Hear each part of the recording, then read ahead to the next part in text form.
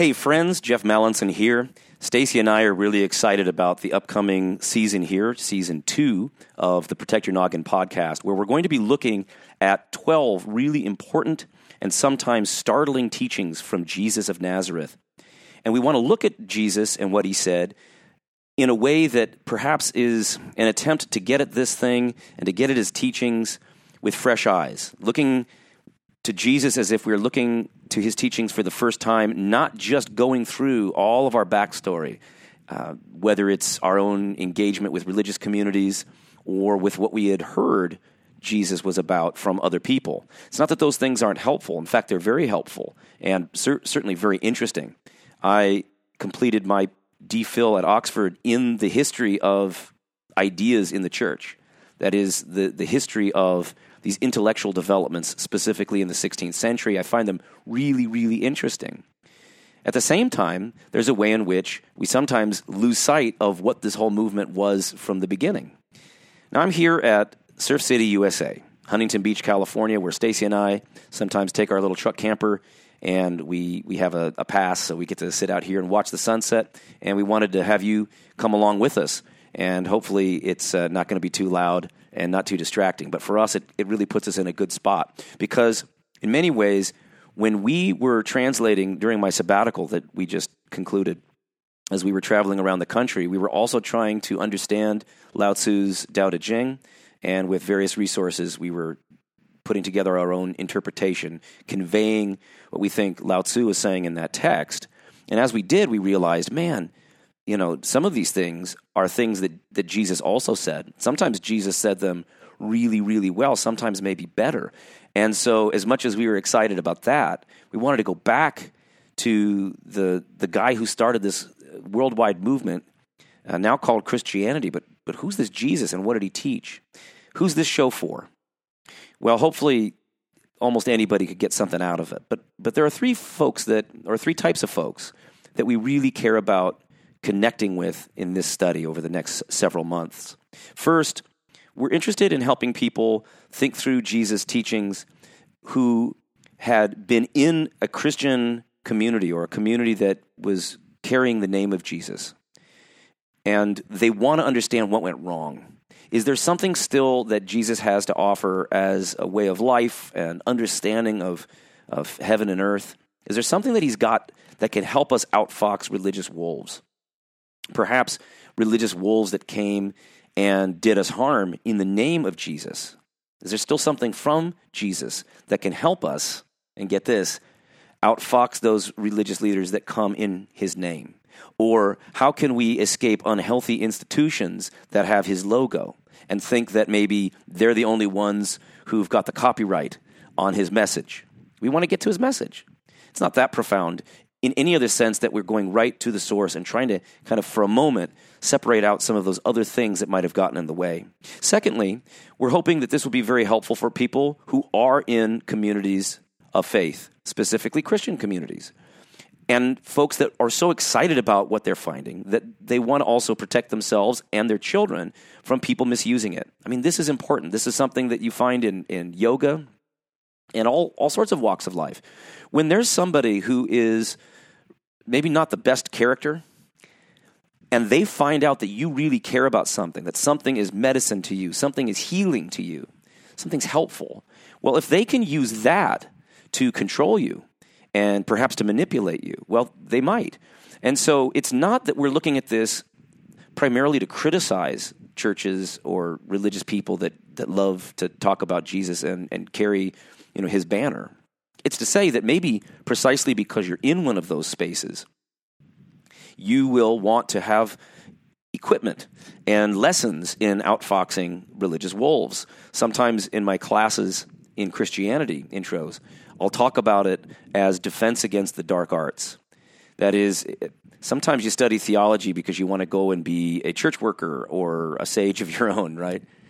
Hopefully you'll all find yourselves to be sages in this great teaching of Jesus. But it might be that as you're exploring these things, you find that you want to have a grasp on this Jesus' teaching in such a way that anybody who comes along and wants to take away those core teachings and replace it with something else will not be able to do so very easily. Just as we thought about, in Harry Potter, the defense against the dark arts, there's something there that we think is important and helpful for us to learn about. And in the case of Harry Potter, it's magic and, probably not real, right? But here we're looking at a way in which we can also defend ourselves against people who take powerful spiritual medicine, magic, if you will, some kind of potency, and use it against our best interest. And so we're not trying to come at this in a negative way, but we do want people to be safe, because one of the things we found over 20 years of exploring religious education in K through 12 schools and into college is that, a lot of times people, when they're taught things in bad ways, when they're taught in authoritarian ways, they learn maybe something that they think is true, but they get there in a way that doesn't help them practice those critical thinking skills. And when you do that, then people are more susceptible to manipulation and various forms of abuse. There's a third group we're really interested in, and that is non-Christians, people that don't identify with the Christian religion, who are really interested in maybe some things that Jesus taught. And we're hopeful that you will see in these 12 teachings some very important and central messages of Jesus that you could take with you if you're the kind of person that's interested in Lao Tzu like we are, or Socrates, or Plato, or Aristotle, or any of the great sages from the past. Hopefully you will be able to come along and get some stuff out of Jesus that would even help you, if it's not in a religious community, maybe just help you with your parenting and your in-laws and the ways that you're frantic in life and maybe worried. In my 20 years of teaching, I have found that there's a lot of folks who spend a great deal of time talking about religious celebrities, sometimes favorably or not so favorably, or St. Augustine or St. Paul or Plato and the way Plato might affect the way we think about God, or certainly Martin Luther if you're Lutheran, or John Calvin if you're Reformed, or Thomas Aquinas if you are Roman Catholic. But in each of these cases, as much as those folks have something to offer, and in fact, I studied that when I was in grad school. That was my doctoral dissertation, looking at the history of the intellectual life of Protestants in the 16th century and how they used philosophy and science. It's really interesting stuff, but that shouldn't get in the way of something really interesting that Jesus himself taught. And whatever you think about the New Testament, however reliable you think it is in all of its parts, there's a real core set of teachings that really any good scholar is going to realize that those are things that were profoundly effective in people's lives, and that they carried those teachings on in various documents. The four Gospels that churches around the world use, but also other texts and citations from early church fathers. So we're looking at the teachings of Jesus in a way that we would receive from him some very important philosophical stuff. I'm so glad that you're here with us. You're going to join us on this expedition and adventure into some very interesting teachings from Jesus. In the future, we'll be looking at other folks. But for now, protect your noggin with Jesus. Jeff and Stacy coming to help you do so. All ahead, thanks a lot. Let's enjoy it. All ahead, 1/3. Aye, aye. Stand by to dive. Diving stations. Dive. Dive. Anchor down easy. Welcome, friends, to the Protect Your Noggin podcast. We offer lessons in outfoxing religious wolves.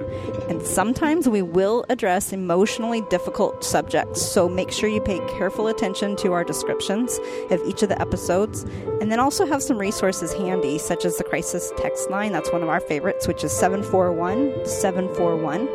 That's 741-741. Now, just take a deep breath, because we're not afraid to go deep. But don't worry, because we'll also have some fun along the way. Our plan is to help us all resurface with insights and tools to help heal ourselves and our communities. So come along, because we got this. 30 0 degrees. Right rudder. 30 degrees. All ahead full. Steady as it goes. Aye, aye, sir. All ahead full.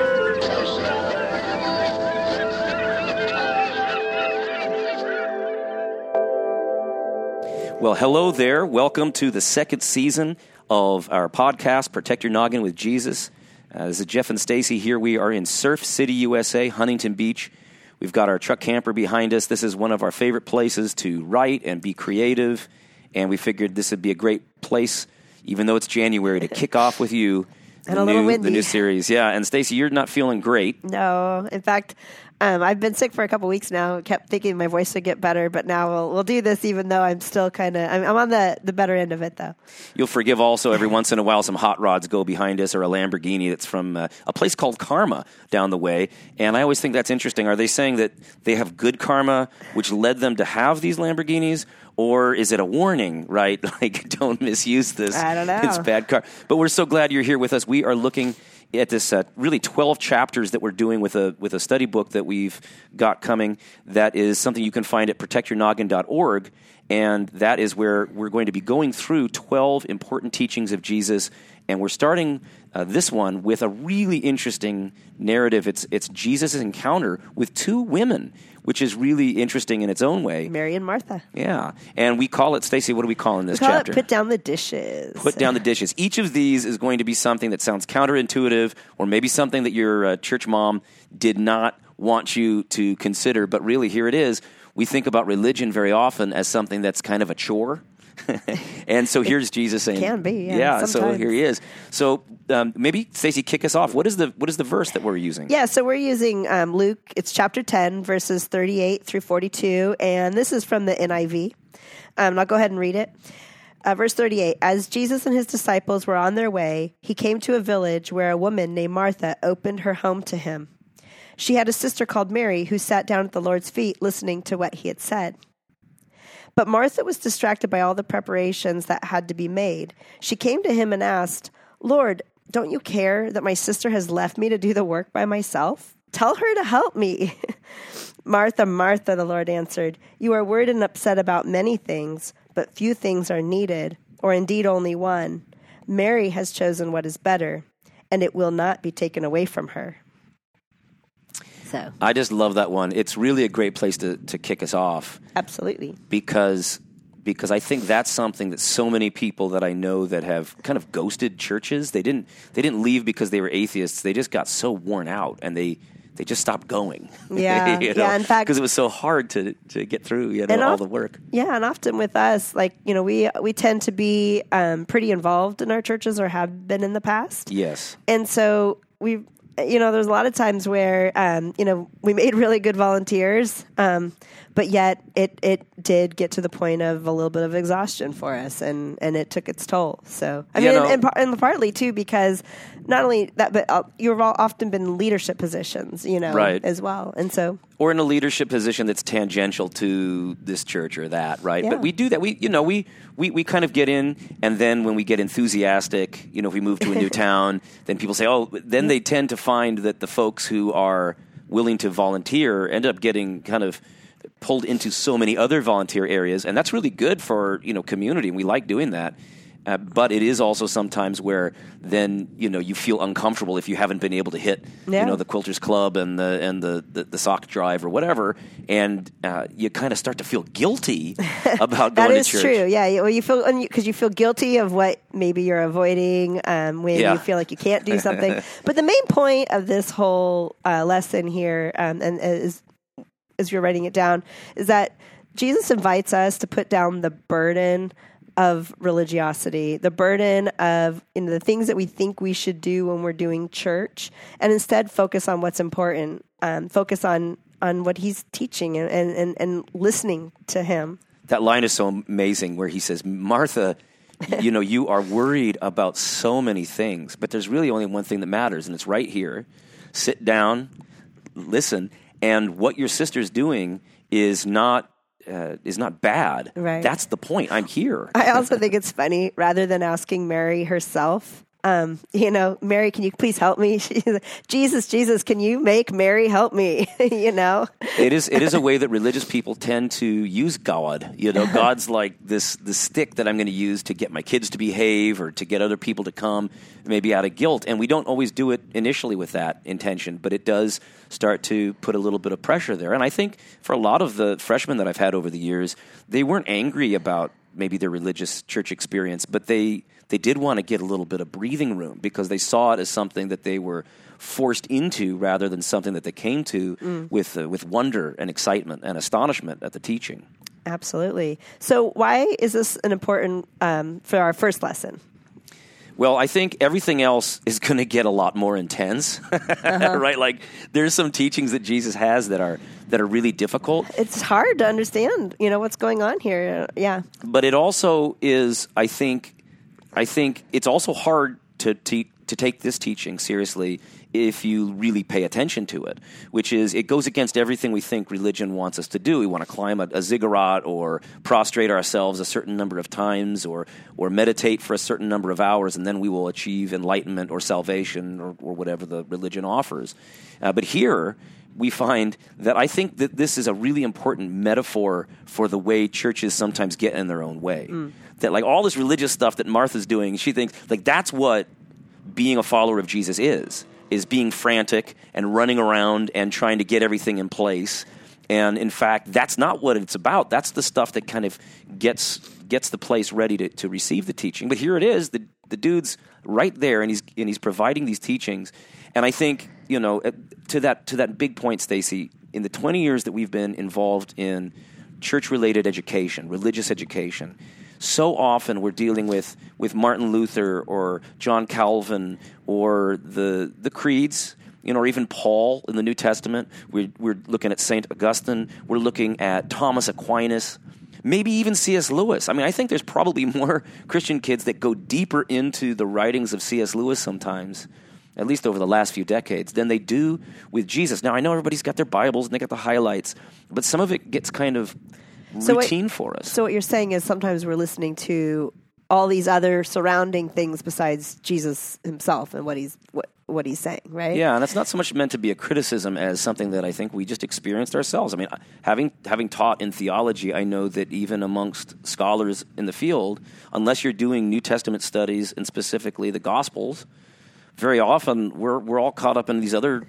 people and movements and themes and church politics and culture wars and all this, and that gets in the way. Well, and I think with education, sometimes we use secondary sources, and sometimes it's best to go back to the primary. Right? Yeah. I mean, what better primary source? It's not just going to the church fathers who can be helpful or the medieval mystics like Julian of Norwich. These are interesting people, but let's go to the source here to understand something that really has spread throughout the world as this profound teaching that really changed the world. So I would invite, what's important to me about this whole setup, I think, for this being the first chapter, is I would invite you all to just join us on this journey, listen for these next 12 lessons that we're going to go through. If you can, as if it's the first time, And really listen to what Jesus is saying. Let's use this as an invitation to be able to look at, perhaps dive a little deeper into Jesus' words and what he's trying to teach. You're sitting cross-legged in front of a rabbi, down at his feet, a guru, a sage, a philosopher, a revelator. This is if you take it seriously, or even if you just come with some skepticism, this is something to behold and listen to, and then judge for yourself what profoundness there is. And if you could set aside what you think it is to be or do church for just a little bit, whatever your other teachings might have, and just keep an open mind.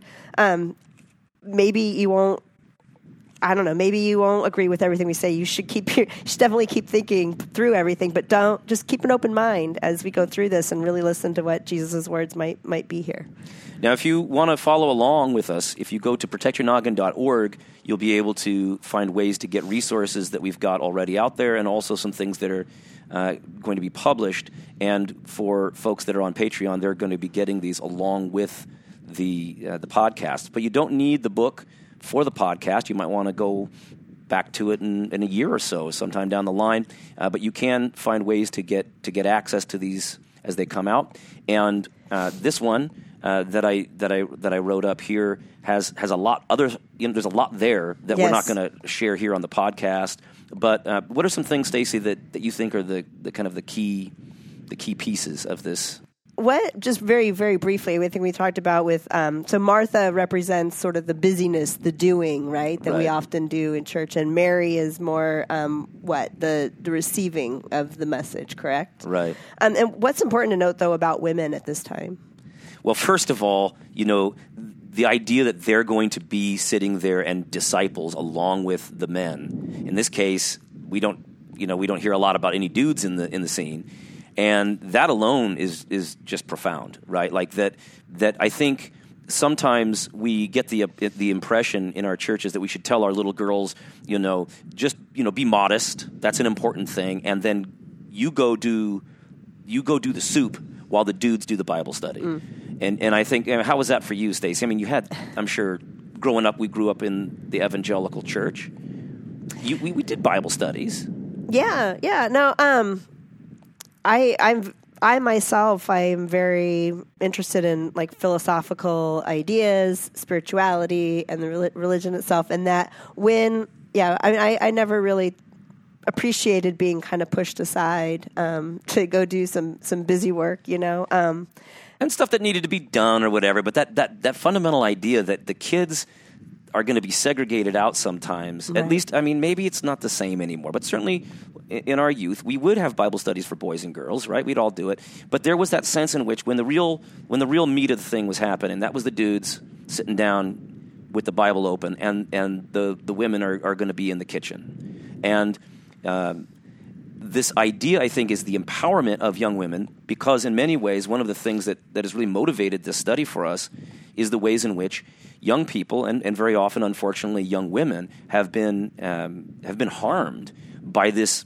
ethos, this authoritarian ethos that didn't teach them to think for themselves, and that had an effect on who they dated, whether or not they were able to kind of see when folks were not being folks of integrity, but they might have been in positions of power, right? And so kind of putting the religious stuff aside for a moment and say, you and Jesus are having a conversation here. There's something to be learned. Right. I think is really important. We mentioned in the study how religion can be both good and bad for your health. Can you give us an example of each? Yeah, I mean, well, certainly religion, folks have said that, having a community in psychology, right? They'll look at this and they'll say folks that are more active in religious communities have less depression, less addictions, because they've got the support network. So that's really community. Yeah. Well, the same's true for cults. You know what I'm saying? They got an ethos, they've got something going on, and so. But yeah, so people are searching for a sense of community and belonging, right?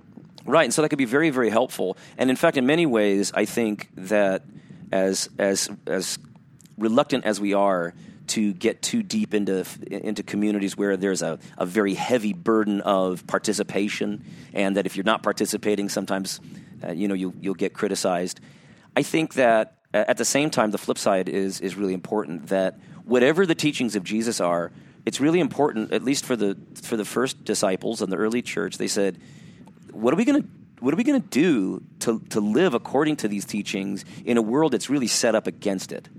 That is, these are very hard things to follow in a world that is filled with competition, violence.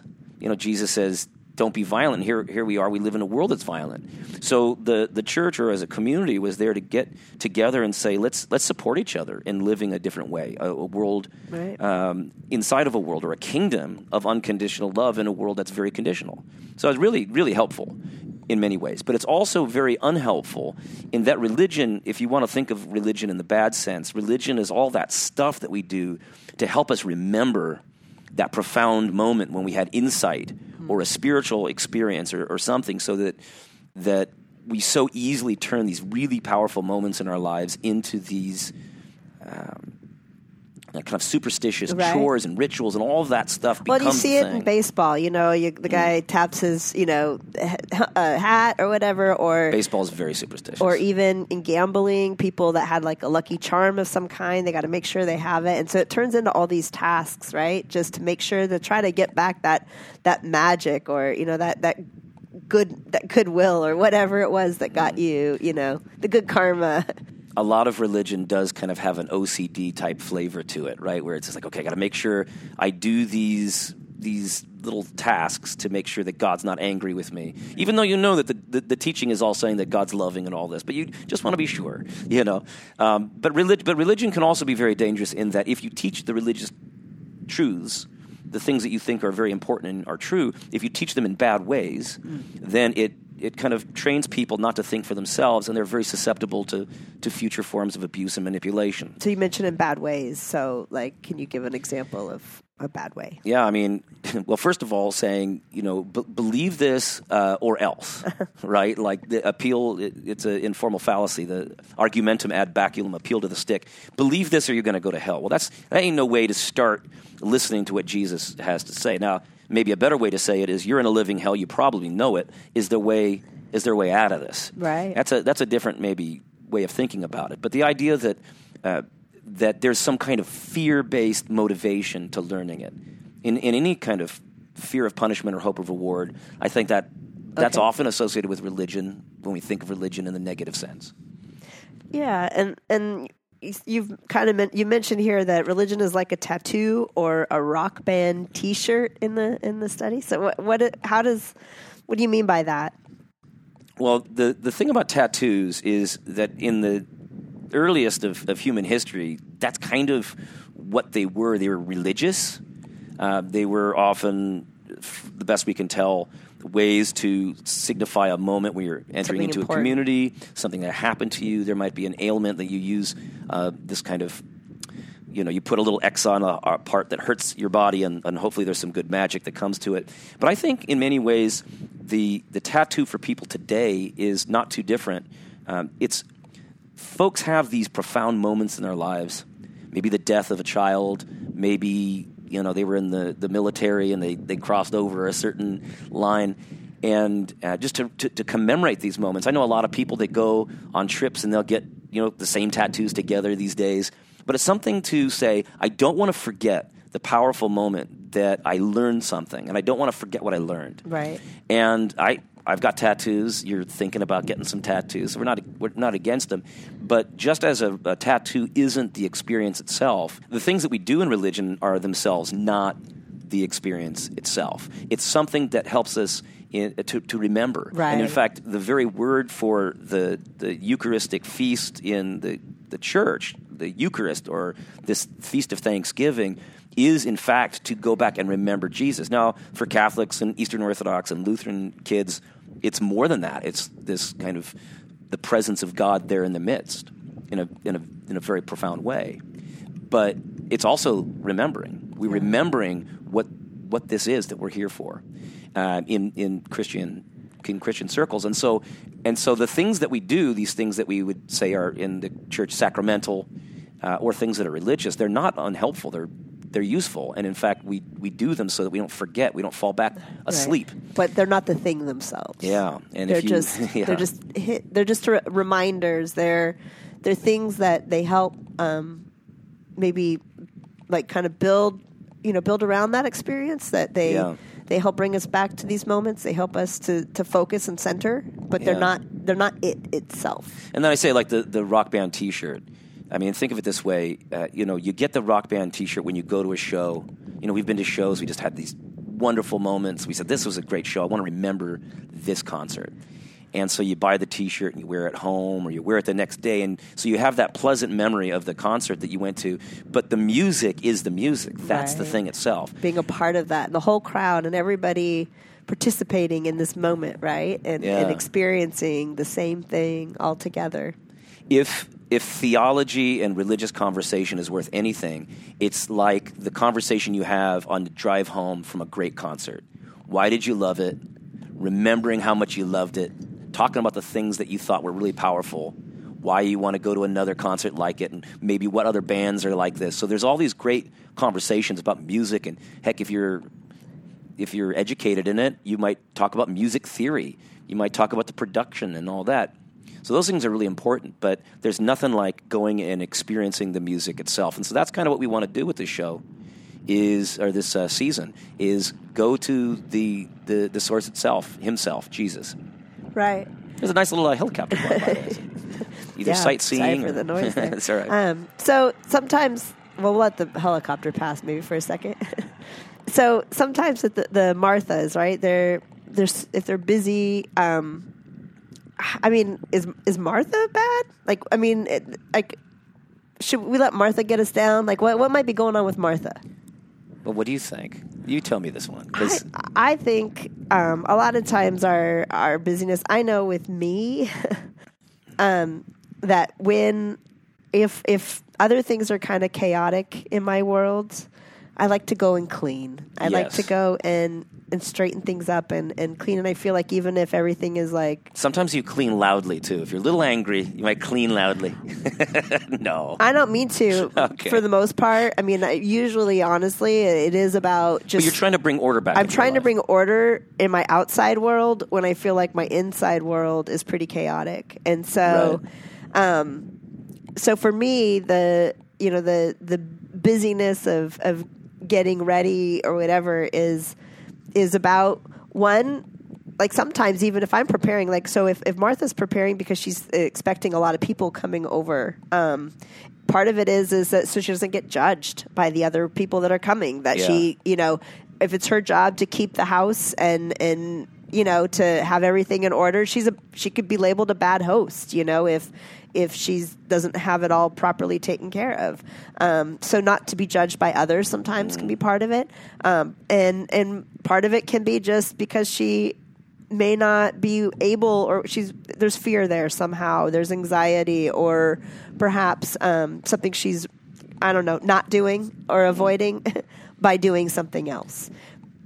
Thank you. Yeah, I didn't want to answer it straight up because there's a way in which we have to have a great deal of compassion for the Marthas in the world. They're doing what they think is the right thing. Yes. They're also sometimes bringing an uncomfortable vibe into the community, right? So it's understandable that that's how you're experiencing things. But also sometimes by her nagging her sister, she's actually distracting her sister from the whole reason for the day, right? The whole event was to listen to Jesus, and it wasn't to say, no, you go do these other things. No, like it needs to go the other direction. That's not to say we don't have compassion and great love for the Marthas, but we've got to invite them to sit down and just take a rest for a moment. Often when I've heard this passage in churches, I've heard pastors say that we need the Marys and the Marthas, right? Would you say that is true in this passage? Is that what is at the heart of what's being talked about here? There's other places in the New Testament where they say, hey, we're all different parts of the body of Christ, right? So that's a great metaphor. That's really helpful. But it's no, I think Jesus is saying that the way of Martha is misguided. It's not that you never do the dishes. Sometimes kids, do your dishes, but doing the dishes and complaining that other people aren't doing the dishes when the feast is already prepared, metaphorically here, right? Like there's probably some food to still be made, but it's I think this is a call for everybody to say we don't just have the right to sit down and rest for a moment. It's actually good for us, and it's what Jesus invites us to do. It's the teaching of Jesus is to not be so addicted to the external workings. Right. And that leads us to another part that I think that we mentioned in the study is the part of like where you're trying so hard that you fail. It's sometimes you want so badly to have something. So, you're doing your prayers all right. You're reading your Bible, right? You're going through all the motions and executing everything perfectly, and you want to do it right. But then yet you miss the whole point. Yeah. And really the whole point is often you find these deep truths, the deep spiritual moments through the stillness, through the listening, right? Yeah. Through meditating, through letting go of everything that keeps us so busy in this world or that builds the experience, right? If you let that all go and just open your ears to what it is that you are to hear. It reminds me of we were watching The Crown. Yes. And is it what would they call? It's not a pastor, right? Vicar. The vicar there.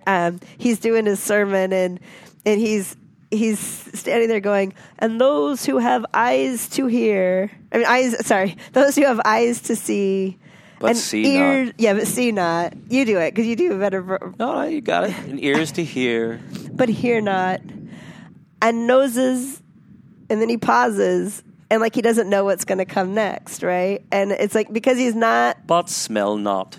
he has to look at, and he goes through his notes, and he finally finds where he was, and says, "But smell not." And it's like, of course, that was going to be the next part of it, But But he was tired of it. he was so And- tired, and he wasn't even caring or listening to what he was saying. He was missing the whole message. Not having for- ears to hear, that's a powerful Yeah, concept. yeah, and it's not just absolutely. something and I think really, as much as I love the kind of Anglican experience, we had a lot of fun when we were in England, going to the various cathedrals and the choirs of the Oxford colleges, that there's that beauty to it. But sometimes you start to zone out on what the heck was being said. Yeah. Jesus and the Pharisees, Yes. right? What does Jesus and the Pharisees have to do with sort of Mary and Martha as you see it? Because I know it's an important point. Yeah, I think really in many ways, I think the story of Mary and Martha is kind of an allegory itself for Jesus versus the Pharisees. The Pharisees' whole point was... Wait. Are Pharisees bad people? I hear so many terrible things about the Pharisees. Yeah. I mean... They were hassling Jesus from time to time. But no, I mean, I think, Jesus, when he says, you have to have a righteousness that surpasses the Pharisees, he meant it. They were generally righteous people, and they were very religious people, and they wanted to purify the land. And they thought that they were always going to suffer under occupation. They were going to, be defiled by the presence of the Romans, so long as the Messiah wouldn't return, that there wouldn't be a new kind of Davidic king that would come and liberate them from Rome or whomever else. And the idea was that you needed to make the laws more strict so that you could put a hedge around what was the actual law. So you're not supposed to take the Lord's name in vain. Don't say Yahweh and misapply it. Well, one of the easiest ways they thought to do that was just don't say Yahweh.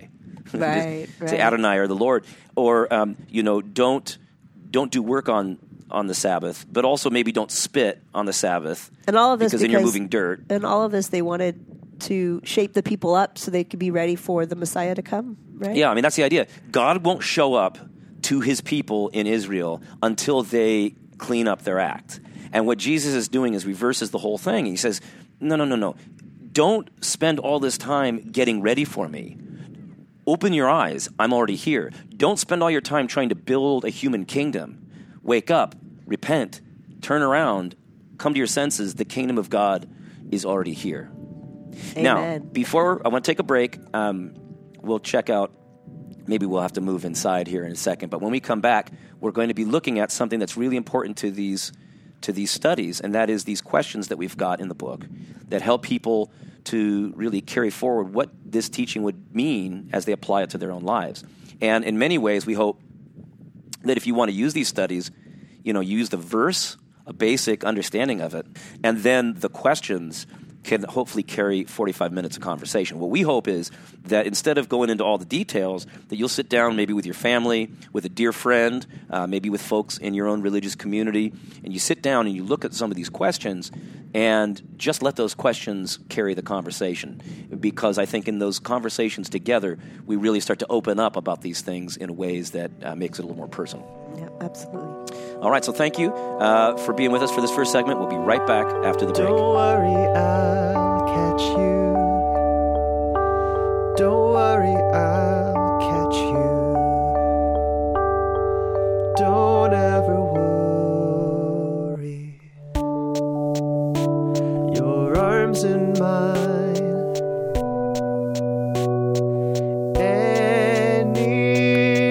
Anytime. Wouldn't trade anything. You're still my everything.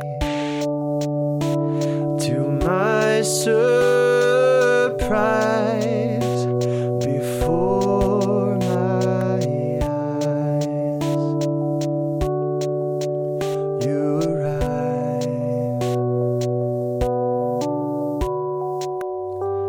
Don't worry, I'll catch you. Don't worry, I'll catch you. Don't ever worry. Still breaking old habits and habits. You pulled the wool over me. I can see everything,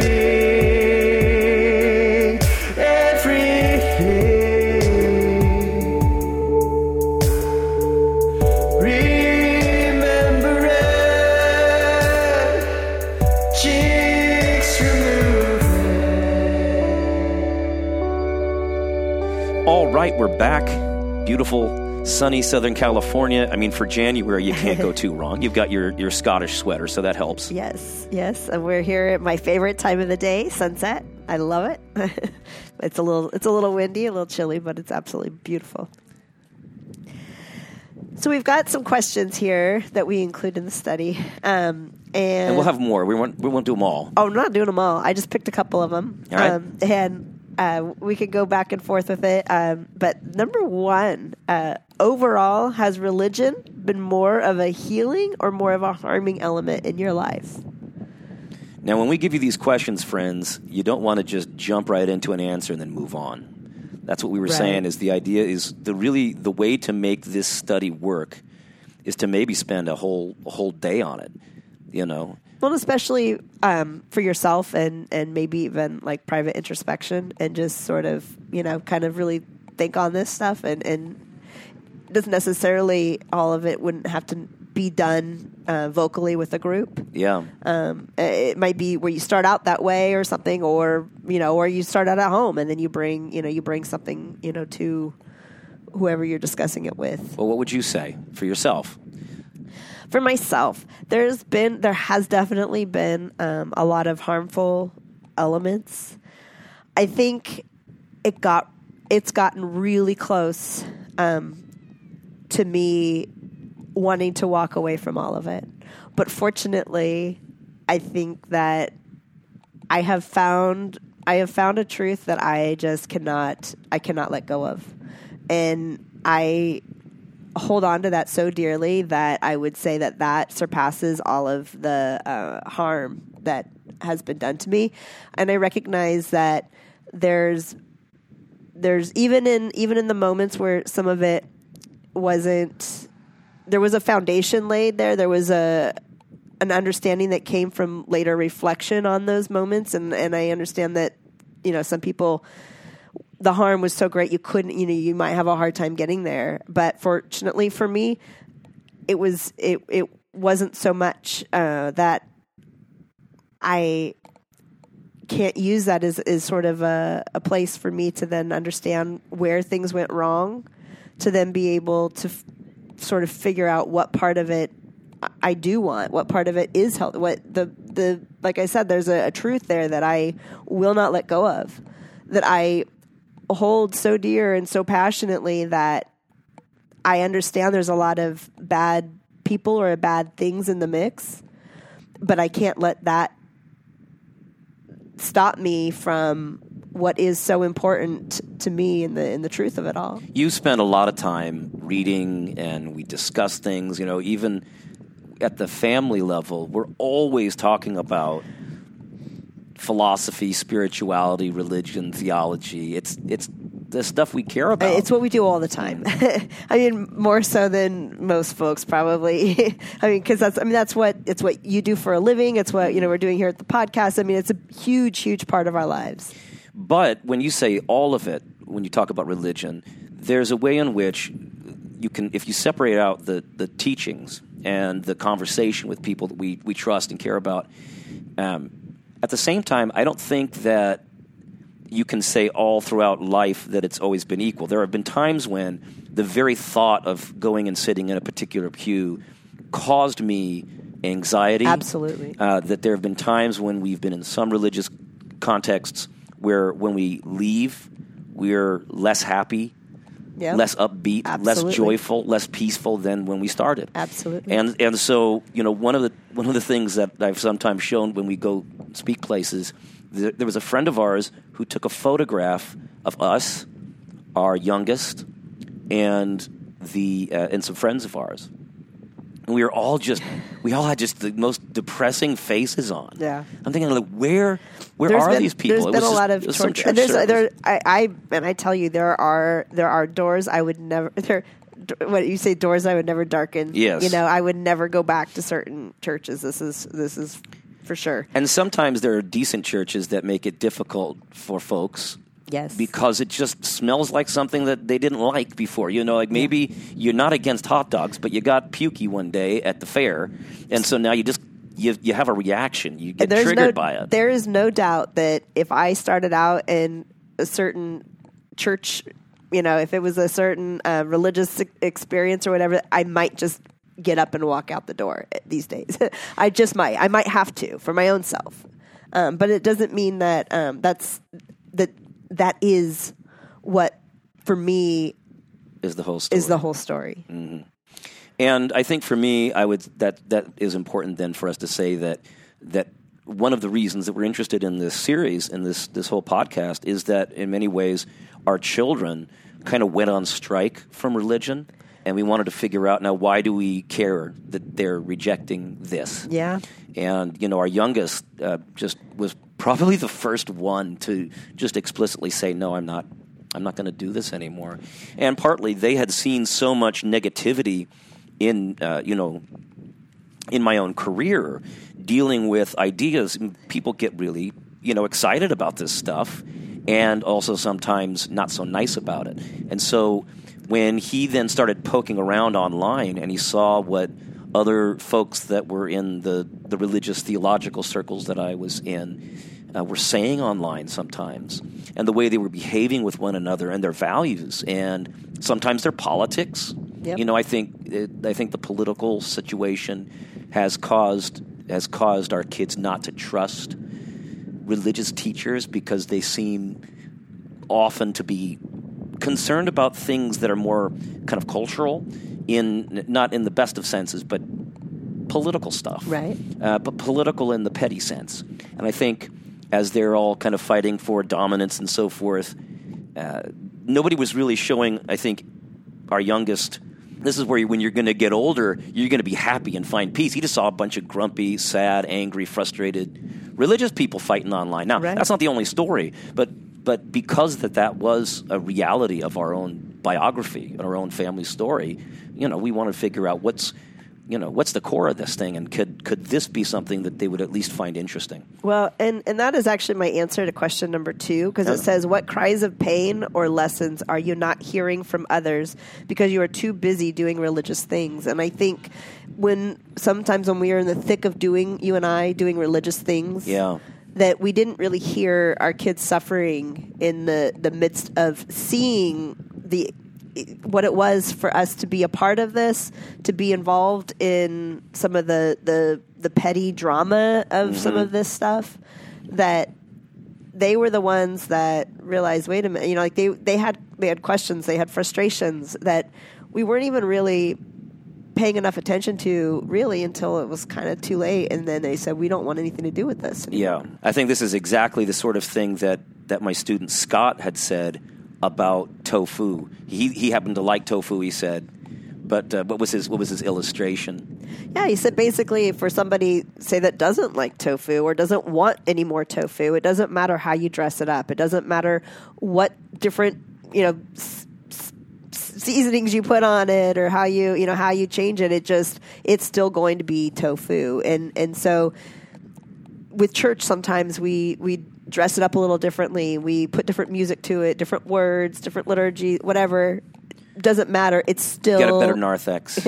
It's still going to be church. It's still going to be tofu. It's still going to be religion. Friends, religion is tofu. And Right. I'm not saying tofu is religion in the bad sense. I'm saying if there's just something that's not working for somebody, it's very hard to say that you're going to do something fancy to get people to change their mind about it. And especially if it's something that, just like when we eat food that gives us a bad reaction, sometimes our bodies just say, no, I can't do that anymore. Right.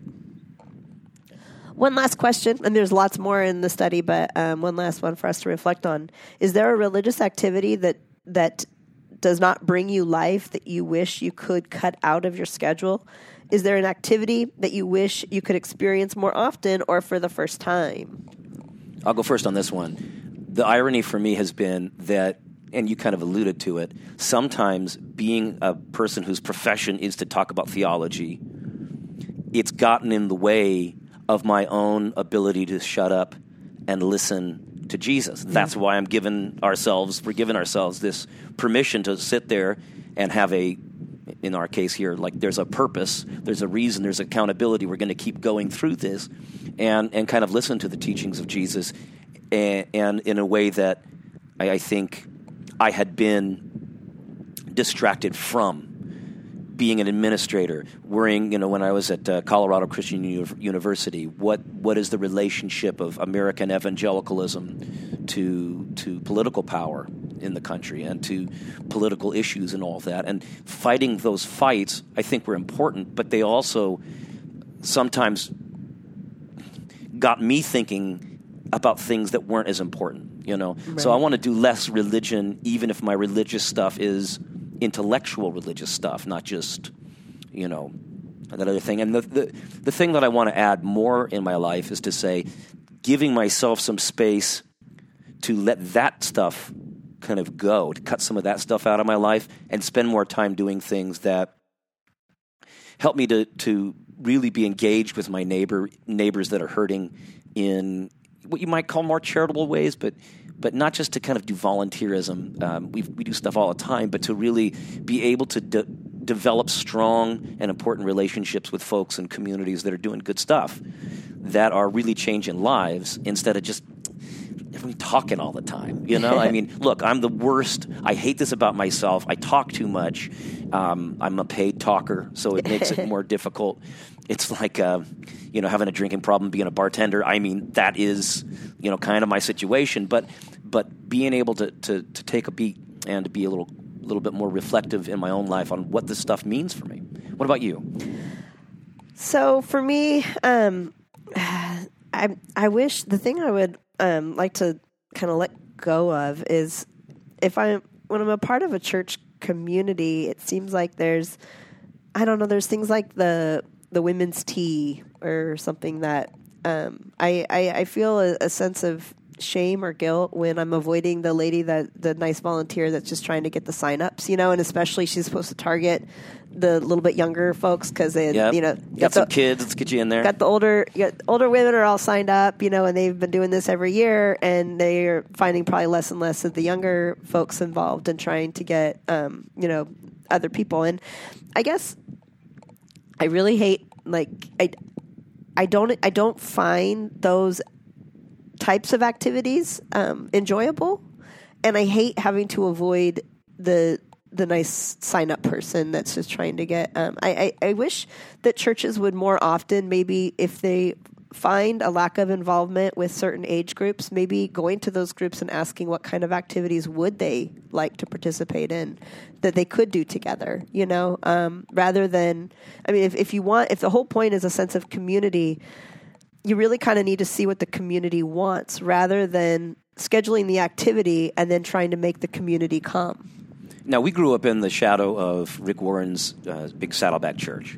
And in some ways they did that. They said, well, what could we do to get you to come to church? And I don't think that's exactly what you're saying. I mean, because we've talked about this. Not coming to church, but I'm saying if you want to be doing activities together, if you want to bring the generations together in a positive, life-giving way with having conversations and being together with one another, I'm talking about that. What are those activities that we could do together? So that's the kind of thing is, I think, rather than a lot of churches, they have things that they've done from year after year after year, and then they just try to get all the signups, and they sometimes struggle with getting the people involved. And maybe what they're asking them to be involved in is the problem, and not that they don't necessarily want to hang out with everybody else. Yeah.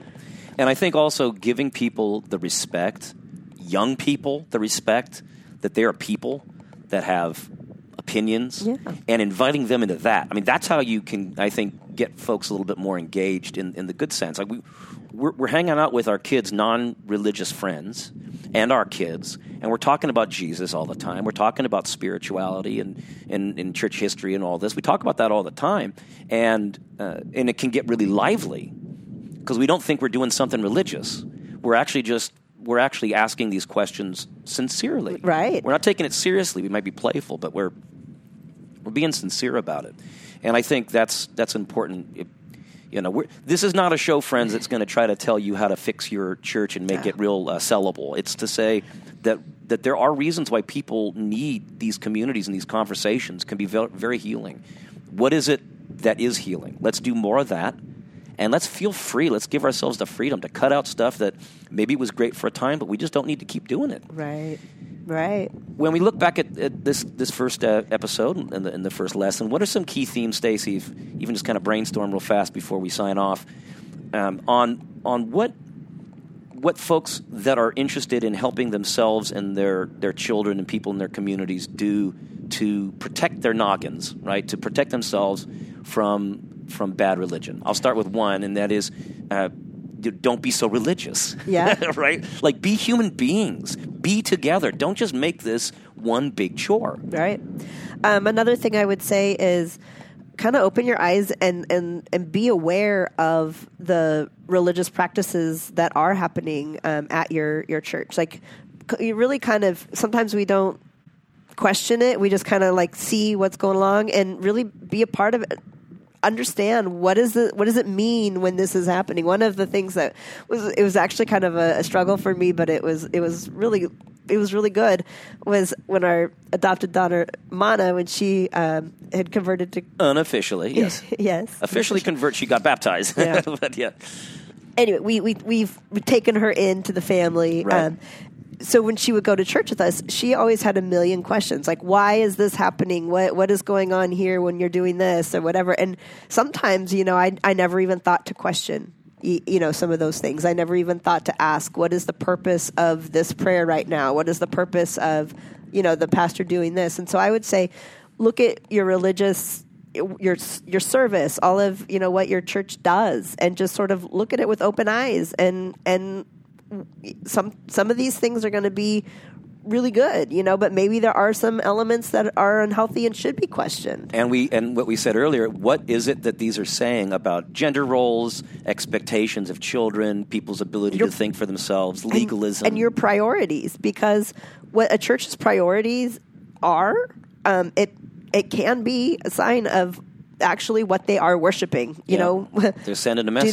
Do they have false idols? Mm-hmm. They're spending so much time doing something other than focusing on the reason that they actually should be there in the first place. That's what they really are worshiping. That's really what it's all about. It's not about the teachings that they're receiving or. Yeah, and I think the most important, the only other one I think is really important for folks that want to equip themselves and others to essentially defend themselves against the dark arts, is the idea that just because somebody seems to be on the inside of the religion, the Marthas, just because these are the people that are running the show, doesn't necessarily mean that they're right. Doesn't mean that you have to be rude or just reject everything that they've got in terms of their wisdom. But it's often the case that we need to tell 13-year-old girls and 17-year-old boys and 55-year-old whatever, we need to tell everybody that they have the privilege and the freedom and the liberty to come in and say, I'm going to go straight to the source, and I'm not necessarily going to agree or have to just follow everything that everybody else thinks that this religion's about. Right. Maybe they get the chance to look at this stuff on their own. That's what we're going to do together. Yeah, and the one last piece that I would offer is, and again, it kind of goes along the same lines as what I was saying before, but it's slightly different, is when people do come to you, as especially if it's like your children or whatever with questions, don't take those questions very seriously. Oh, yeah. And don't just dismiss them and give them pad answers or simple. And if you don't know the answer yourself, then you guys go to work together on it to discover the answer. If you have questions yourself and you're getting dismissive answers from your leadership at your church, that's a sign that there's something wrong there. Yeah. Continue to go seek out the answers to those questions that you're asking, and find the answers that you need to hear. Because I think that too often when something becomes too difficult, it's easy to just laugh it off or dismiss it, and when it's a hard thing to work through, right? Yeah. And don't let yourself do that. Don't, just make sure you take it seriously and really seek the answers, because they're there. Take our minds seriously, take our children's minds seriously, and the whole world, because what we're doing, friends, is we're moving away from this oppressive understanding of what this is all about, the religiosity, the legalism. That never really did many people much good. No. All on a journey to find peace upon peace.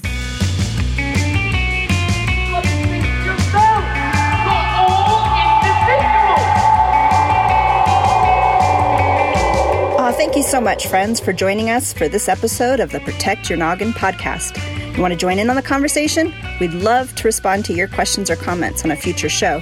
You can record a message by going to protectyournoggin.org and clicking on the blue voice message button. And don't worry about getting it perfect, since you'll have 5 minutes and a chance to preview your message before sending. You can also send an email if you're not comfortable with leaving a voice message. Please also follow us on Twitter at the PYNP, and rate and review us on iTunes or wherever you get your podcasts. And if you found this show of any help, why not share it with a friend? Until next time, peace upon peace, friends. But he said there wasn't any letter. He said I was going out of my mind. Not going out of your mind. You're slowly and systematically being driven out of your mind. Why? That's because you found this letter no too much.